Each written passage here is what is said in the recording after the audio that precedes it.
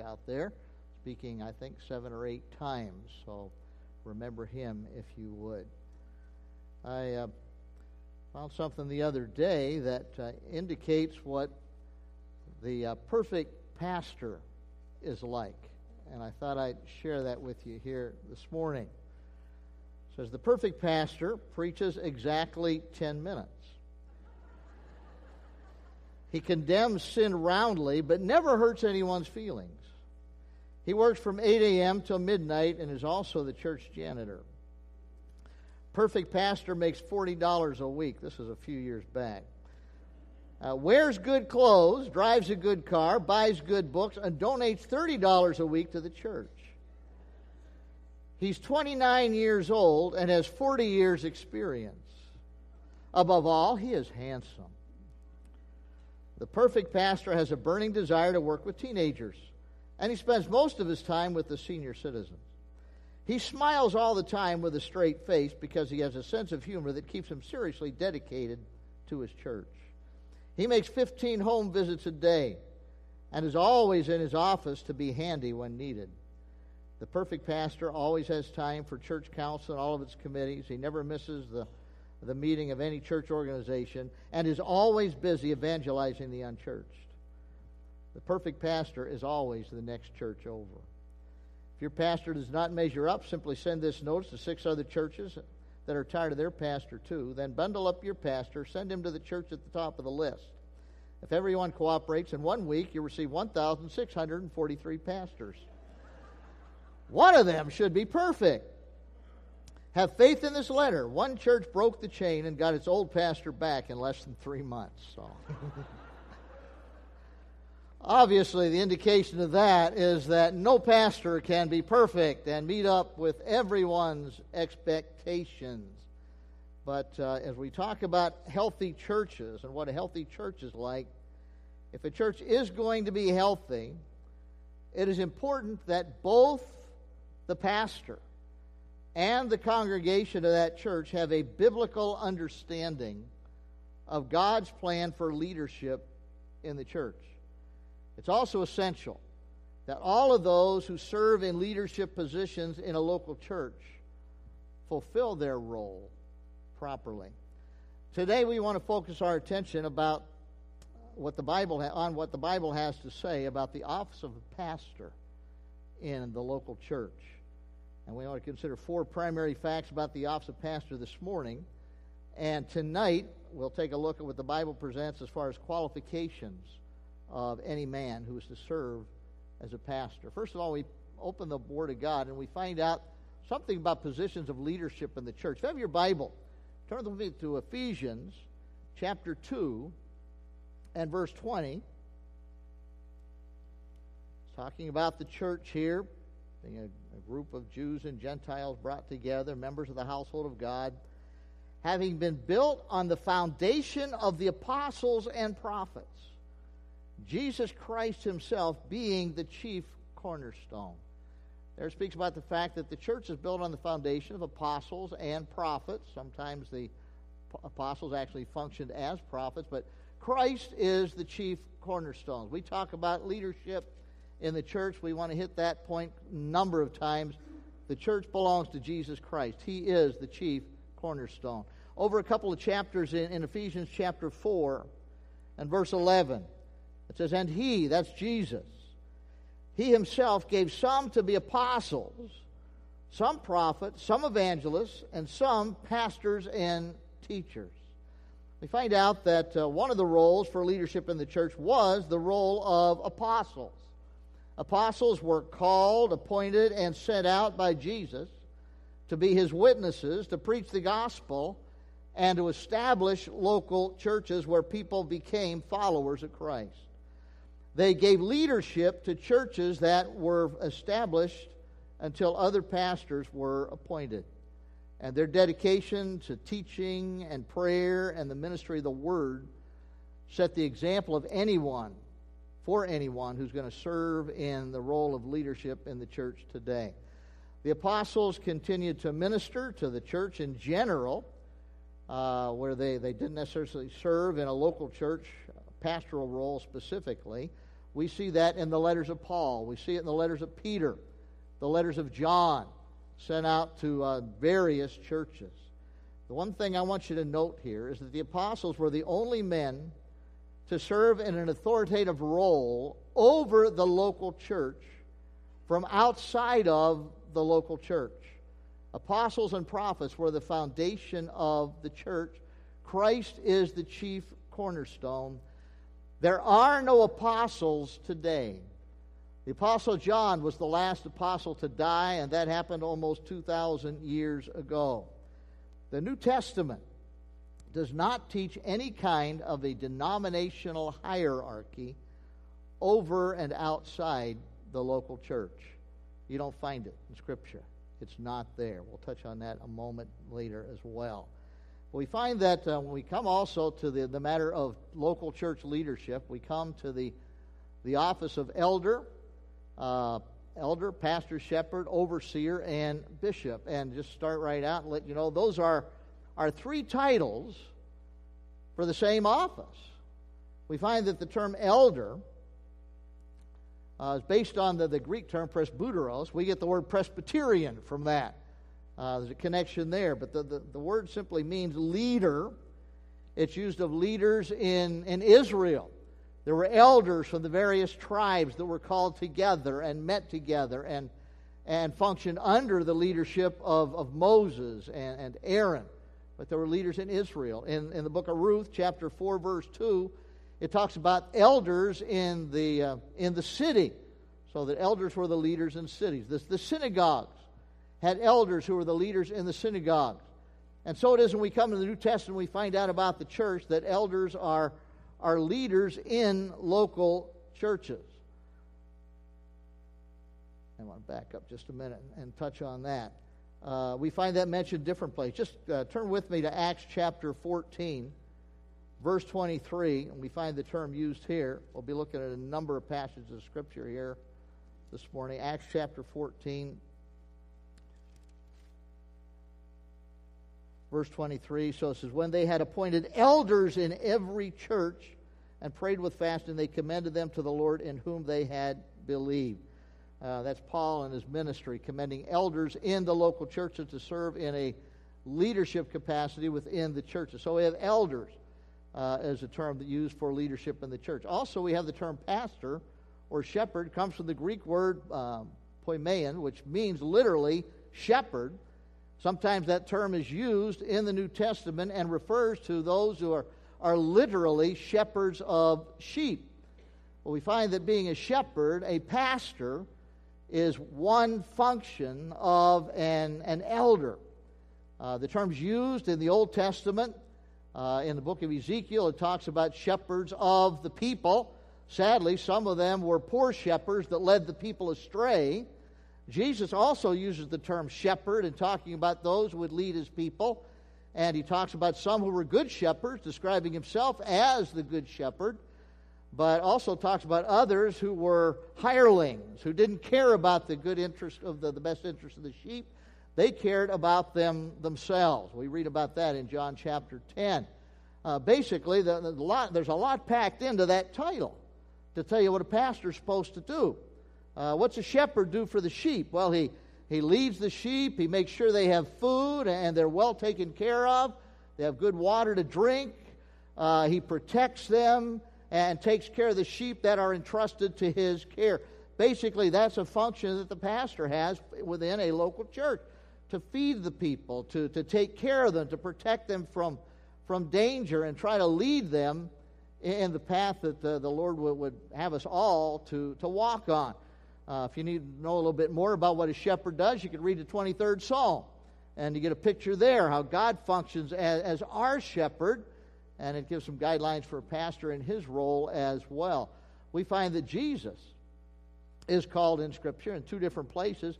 He's referred to as being our shepherd or our pastor. So we have, there's the second term referring to the same office. Third term that refers to the office is episkopos. Get Episcopalian from that. I'm sure glad I'm not an Episcopalian because I couldn't even spell it very well, probably. But the term means overseer or guardian, or it can also be translated, as it is some places in the New Testament, bishop. And here's another function of the elder. And we see an example of that. You're still in the book of Acts. Go over to chapter 20. Acts chapter 20. Paul's on his way to Rome and knows his life's not going to last too much longer. He's going to be imprisoned and everything. But we find that as he's on his way to Rome, it says he stops in Miletus, and it says, from Miletus he sent to Ephesus and called for the elders of the church. And when they had come to him, he said to them, you know from the first day that I came to Asia in what manner I always lived among you, serving the Lord with all humility, with many tears and trials which happened to me by the plotting of the Jews, and how I kept back nothing that was helpful, but proclaimed it to you and taught you publicly from house to house. And he goes on and talks about his ministry that he carried on there when he ministered in Ephesus. But the thing I want you to notice is that he talks about in verse 27, he says, I've not shunned to declare to you the whole counsel of God. He preached to the people everything that God wanted him to preach. But then in verse 28, he says, therefore, take heed to yourselves and all the flock. Watch over the flock. Watch yourself and to all the flock, among which the Holy Spirit has made you overseers to shepherd or pastor the church of God, which he purchased with his own blood. Then he goes on and points out the danger. He says, for I know this, that after my departure savage wolves will come in among you, not sparing the flock. Also from among yourselves men will rise up, speaking perverse things, to draw away the disciples after themselves. Therefore watch, and remember that for 3 years I did not cease to warn everyone night and day with tears. So the pastor is to function as an overseer, a leader within the church, and one who protects the church, protecting particularly from false teaching and wrong doctrine. It talks here about wolves, savage wolves attacking the church from the outside. It also talks about false teachers being raised up from the inside. George spoke a moment ago about how people want to redefine that whole matter of truth.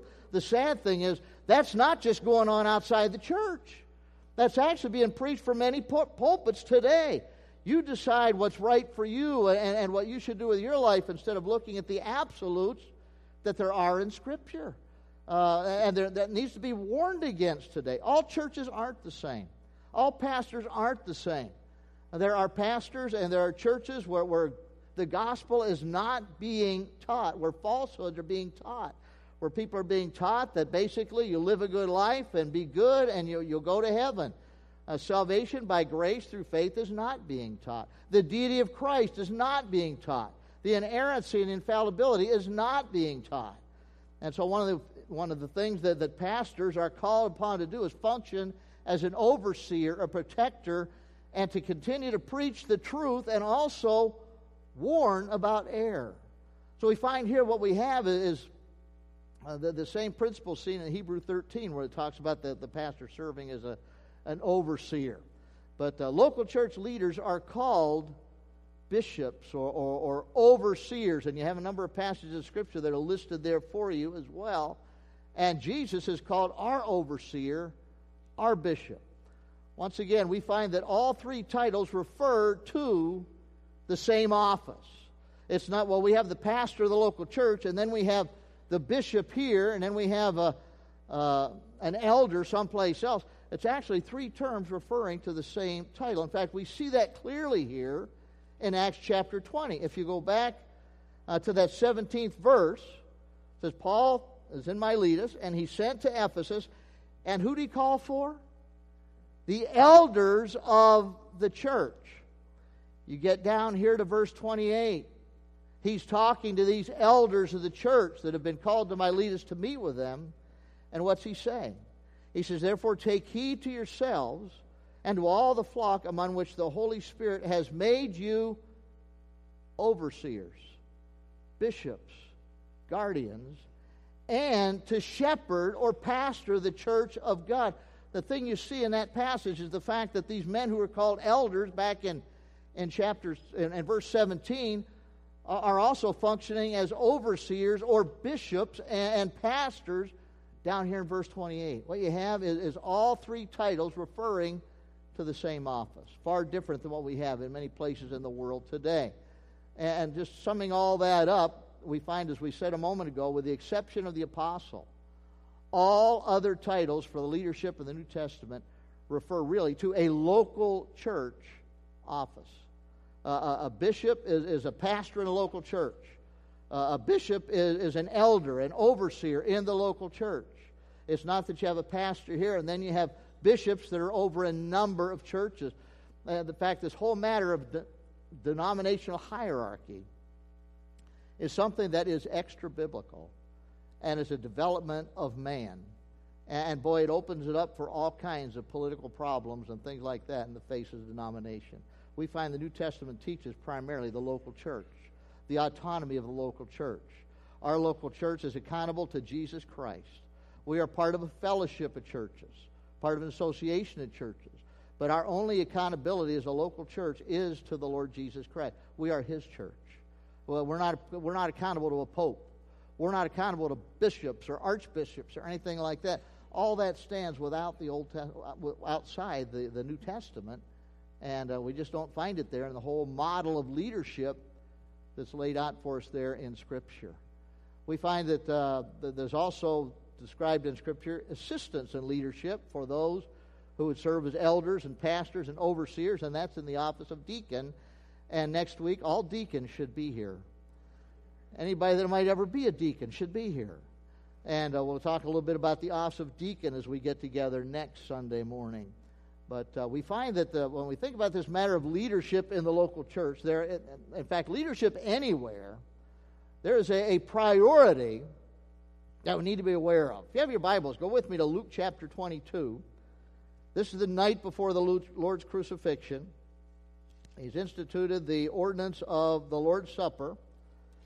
And we find in verse 22,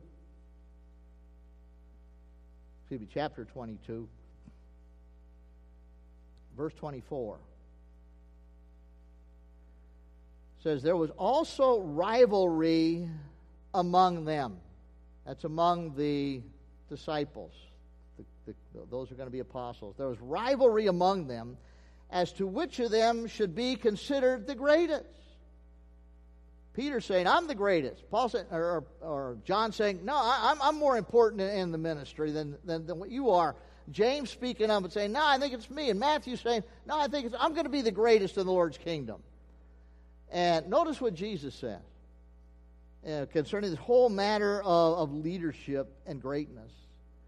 It says, and he said to them, this is Jesus, the kings of the Gentiles exercise lordship over them, and those who exercise authority over them are called benefactors. The leaders and the kings of the Gentiles lorded it over the people that were their subjects, and they ruled over them for their own benefit, and they were kind of go on a power trip. Have you ever had a boss like that? Now they're the boss, and they want to let you know it. They're on a power trip. They lord it over the people that are working under them. And Jesus said that's the way it is with the Gentiles. But notice what he says in verse 26. He says, but not so among you. On the contrary, he who is greatest among you, let him be as the younger, and he who governs as he who serves. What he's talking about here is instituting the whole principle of servant leadership. You want to be an effective leader for the Lord Jesus Christ. It's a matter of servant leadership. We are responsible for the people that we lead, whether it's in the family, whether it's in a business, whether it's in the church. A person is not leading just to exercise authority, just to go on an ego trip, just to let people know how great they are. But rather, it's the whole matter of servant leadership. A husband is to be the leader in the family. But it's not just leading the family for his own best interest and what he wants to do. He's got a responsibility for his wife. He's got a responsibility for his children. And as he serves the Lord and leads that family, It's a matter of serving them, having their best interests in mind. And so it is. Well, if a man's going to be an effective pastor in a local church, it's not just leading the church for his own ego or his own benefit, but rather it's a matter of leading the church to glorify Jesus Christ and having the best interest of the sheep. A shepherd that just has his own interest in mind. When the bear comes, the lion comes, man, he cuts out of there and leaves the sheep to fend for themselves. That's not God's plan. That's not God's plan for leadership anywhere. God's plan is this matter of servant leadership. And we have the example set for us of Jesus. Verse 27, he says, who's greater, he who sits at the table or he who serves? Is it not he who sits at the table? But yet I'm among you as the one who serves. You can go back to John 13, find out where when the disciples came, he's the one that ends up washing their feet. He's the one that's serving them. And he served them at the Last Supper, served them at the Lord's Supper, and he serves all of us by going to Calvary's cross, and they're dying in our place. He's Lord. He's King of Kings. He's Lord of Lords. He's sovereign God. But yet for our benefit, he was willing to humble himself and go to the cross of Calvary, take our sin upon himself, and die in our place. And we're called upon then to let the same mind be in us that was also in Christ Jesus, as described in Philippians 2. We find that the Apostle Peter in 1 Peter 5, great passage for those who are going to be pastors, those who are going to be leaders in the local church. He finds out that you don't lord it over people. You don't drive sheep. You don't lord it over people, but rather he says instead of lording it over people, you lead by example. So this is a priority for leadership. As far as the qualifications, we'll talk about those tonight. But what's a pastor to do? What's God's expectation? Well, we've already talked about shepherding the flock, taking care of the flock of God. By the way, it's important to notice that it's God's flock. It's important for me as a pastor, and it's also important for all of us who are part of this local church to remember, whose church is this? Whose church is it? It's God's church. It's the church of Jesus Christ. It belongs to. It's not my church as the pastor. It's not Pastor Mark's church. It's not Pastor Chris's church. It's not the deacon's church. It's not the board's church. It's God's church. It belongs to him. And all that's done, all that's said should be to accomplish his plan, his purposes, and glorify the Lord Jesus Christ. We find that the pastor has the responsibility to feed the sheep. You recall the conversation that Jesus had with Peter after his resurrection. He's kind of recommissioning Peter. And he asked Peter 3 times, Peter, do you love me? Do you love me? Do you love me? What's Peter's answer each time? Yeah, Lord, you know I love you. You know I love you. And the Lord's response to that was, well, Peter, if you love me, then feed my sheep. Thinking about probably some of the other apostles and plus others later on, those who are going to become the people of the Lord Jesus Christ. We find a pastor has a role of teaching that he needs to carry on. In 2 Timothy chapter 2 and verse 2, the pastor, Timothy's told to take the things that he learned, the things that were taught to him, and pass those on and commit them to faithful men who are able to teach others also. So it's a teaching role. We find it's a preaching the word role. Turn over to 2 Timothy chapter 4. Paul's last letter, written to Timothy as a young pastor, just before Paul is to be executed. And here's his exhortation to Timothy as a young pastor. Here's his exhortation to anybody who's going to serve as a pastor in a local church. Here's what the expectation of a congregation ought to be of a pastor, first and foremost, in a local church. Here's what ought to be expected. Paul says, I charge you therefore before God and the Lord Jesus Christ, who will judge the living and the dead at his appearing and his kingdom. Here it is. Preach the word. Be ready in season and out of season. Convince, rebuke, exhort with all long-suffering and teaching. My most important role as a pastor of this local church is to preach the Word of God, to give you the truth that's in this book, And if I ever fail to do that, you got to get rid of me. That's my responsibility. That's the responsibility of any pastor, is to preach God's Word, to preach God's truth, to declare it with passion, to declare it with conviction, to declare it with confidence, and also share it with application as well. It talks here about, as you preach it, do it with sometimes convincing, sometimes rebuking, sometimes exhorting. And he also calls pastors to be long-suffering. Long-suffering with who? Well, with the people. With the people. And patient and long-suffering and continually teaching again and again the truths of God's Word. So a very important factor for anybody who's a very important expectation for any local church, of any pastor. Lord takes me out of here at some point and you bring a new pastor in, I encourage you with all my heart. Make sure it's somebody that's going to preach the Word of God. Make sure it's somebody that's convicted that that's what his job is above everything else, is to preach God's Word, preach God's truth. That same passage down in verse 5, he says, but you be watchful in all things, endure afflictions, do the work of an evangelist, fulfill your ministry. God also has part of the pastor's job, do the work of an evangelist. What's an evangelist do? Well, he tries to evangelize. And what do you do when you evangelize? You share the gospel with people. What's the gospel? That Christ died for our sins according to the Scriptures. He rose again the third day according to the Scriptures. We're called upon to put our faith in Christ. Believe on the Lord Jesus Christ, and you'll be saved. That's the gospel, declaring the gospel, and pastors are expected to do that, as well as all other believers as well, to be busy in evangelizing, sharing the truth of God's Word, to try to bring people to the Lord Jesus Christ. Pastors also have a responsibility to protect the sheep. We talked about that from Acts chapter 20 there a moment ago. They're to equip the saints for the work of the ministry. We read a passage a moment ago in Ephesians chapter 4 where it says that Christ has given apostles and prophets and pastor teachers and evangelists. By the way, the evangelists in that passage, probably the equivalent of our modern day missionaries. That's spelled out there in Ephesians chapter 4. But the pastor teachers are to equip the saints for the work of the ministry.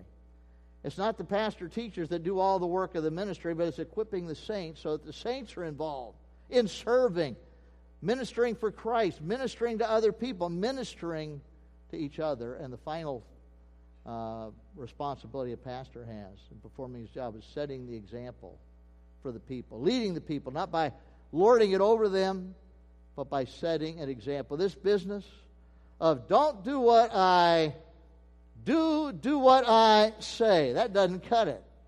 That doesn't cut it in the family. That doesn't cut it in the local church. And in fact, I really believe we need to be very, very careful in any situation where we have leadership responsibilities that we practice what we preach and lead by example. We find out when it comes to the power of leadership in the local church, one of the things that first and foremost we need to remember is that Christ has to have the preeminence. As we saw there in Acts chapter 20 and verse 28, it's the church of God. It's the church of Jesus Christ. Notice in Colossians chapter 1, Paul's desire. Colossians chapter 1, verse 18. Paul's desire in ministering to the Colossians,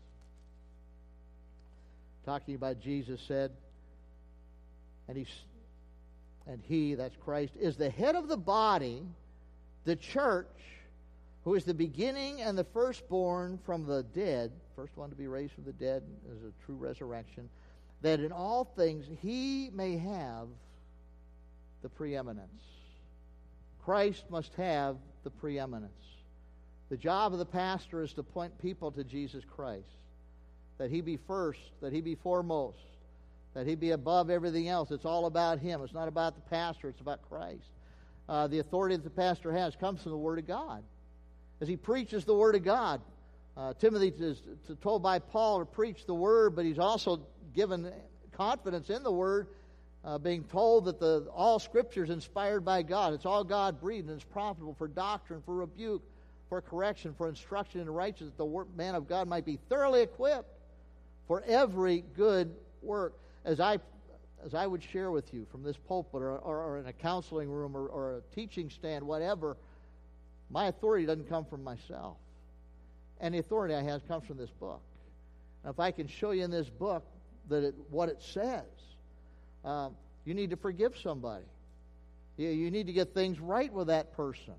Hey, that's not just my opinion. That's what Christ said. What did he say? He said, we're to forgive. If we want him to forgive us, we've got to forgive. He says we're not to get vengeance ourselves. We're to trust the Lord when it comes to things like that.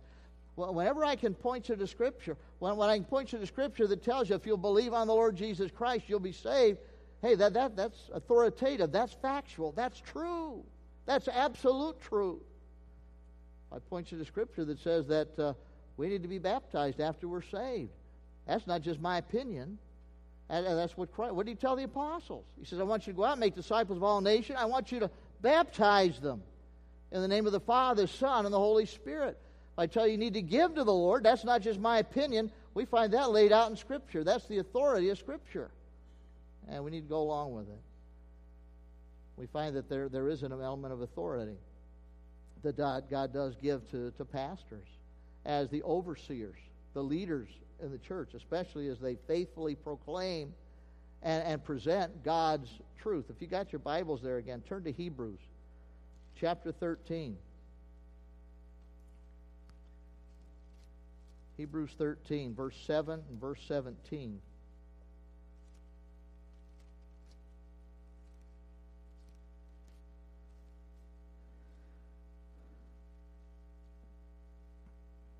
Exhortation at the close of the book of Hebrews. Remember those who rule over you, who've spoken the word of God to you, whose faith follow, considering the outcome of their conduct.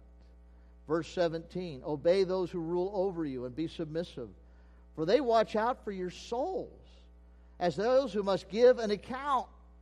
Let them do so with joy and not with grief, for that would be unprofitable for you. You know what it says there? It says, one of these, I've got to give an account for you. You've got to stand before the judgment seat of Christ yourself. But as pastor, I've got to also give an account.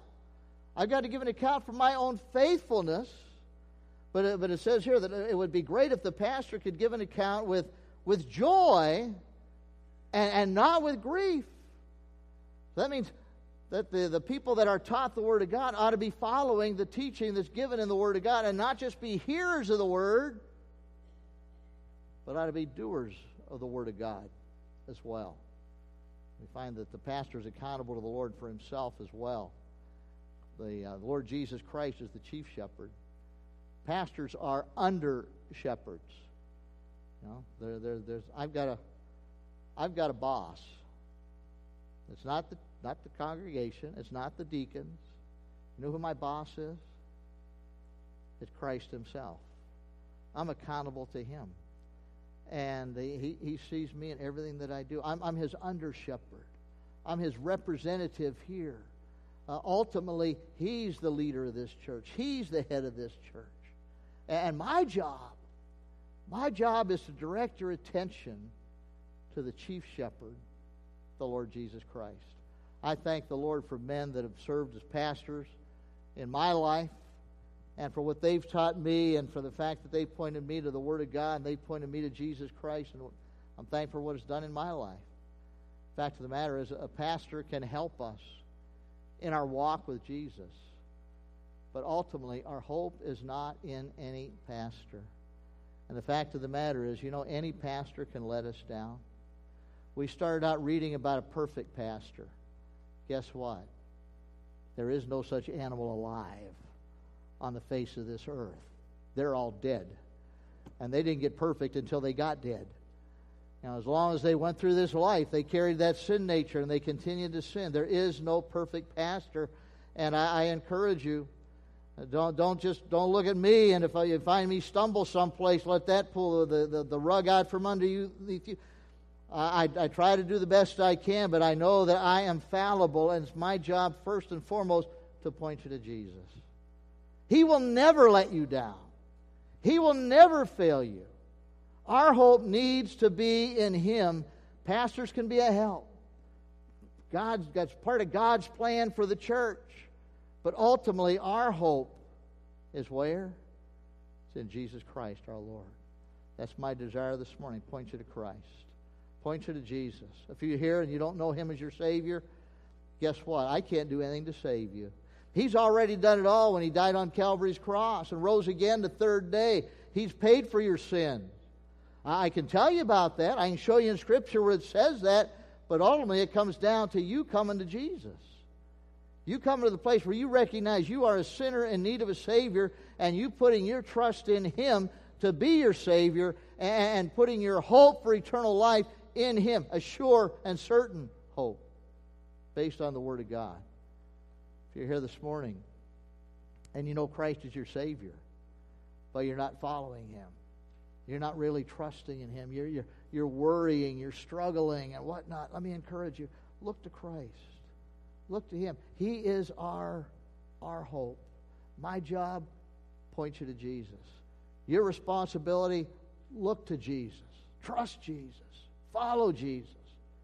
Tell others about Christ. Heavenly Father, we thank You for who You are. And Father, we thank You. I thank You that You use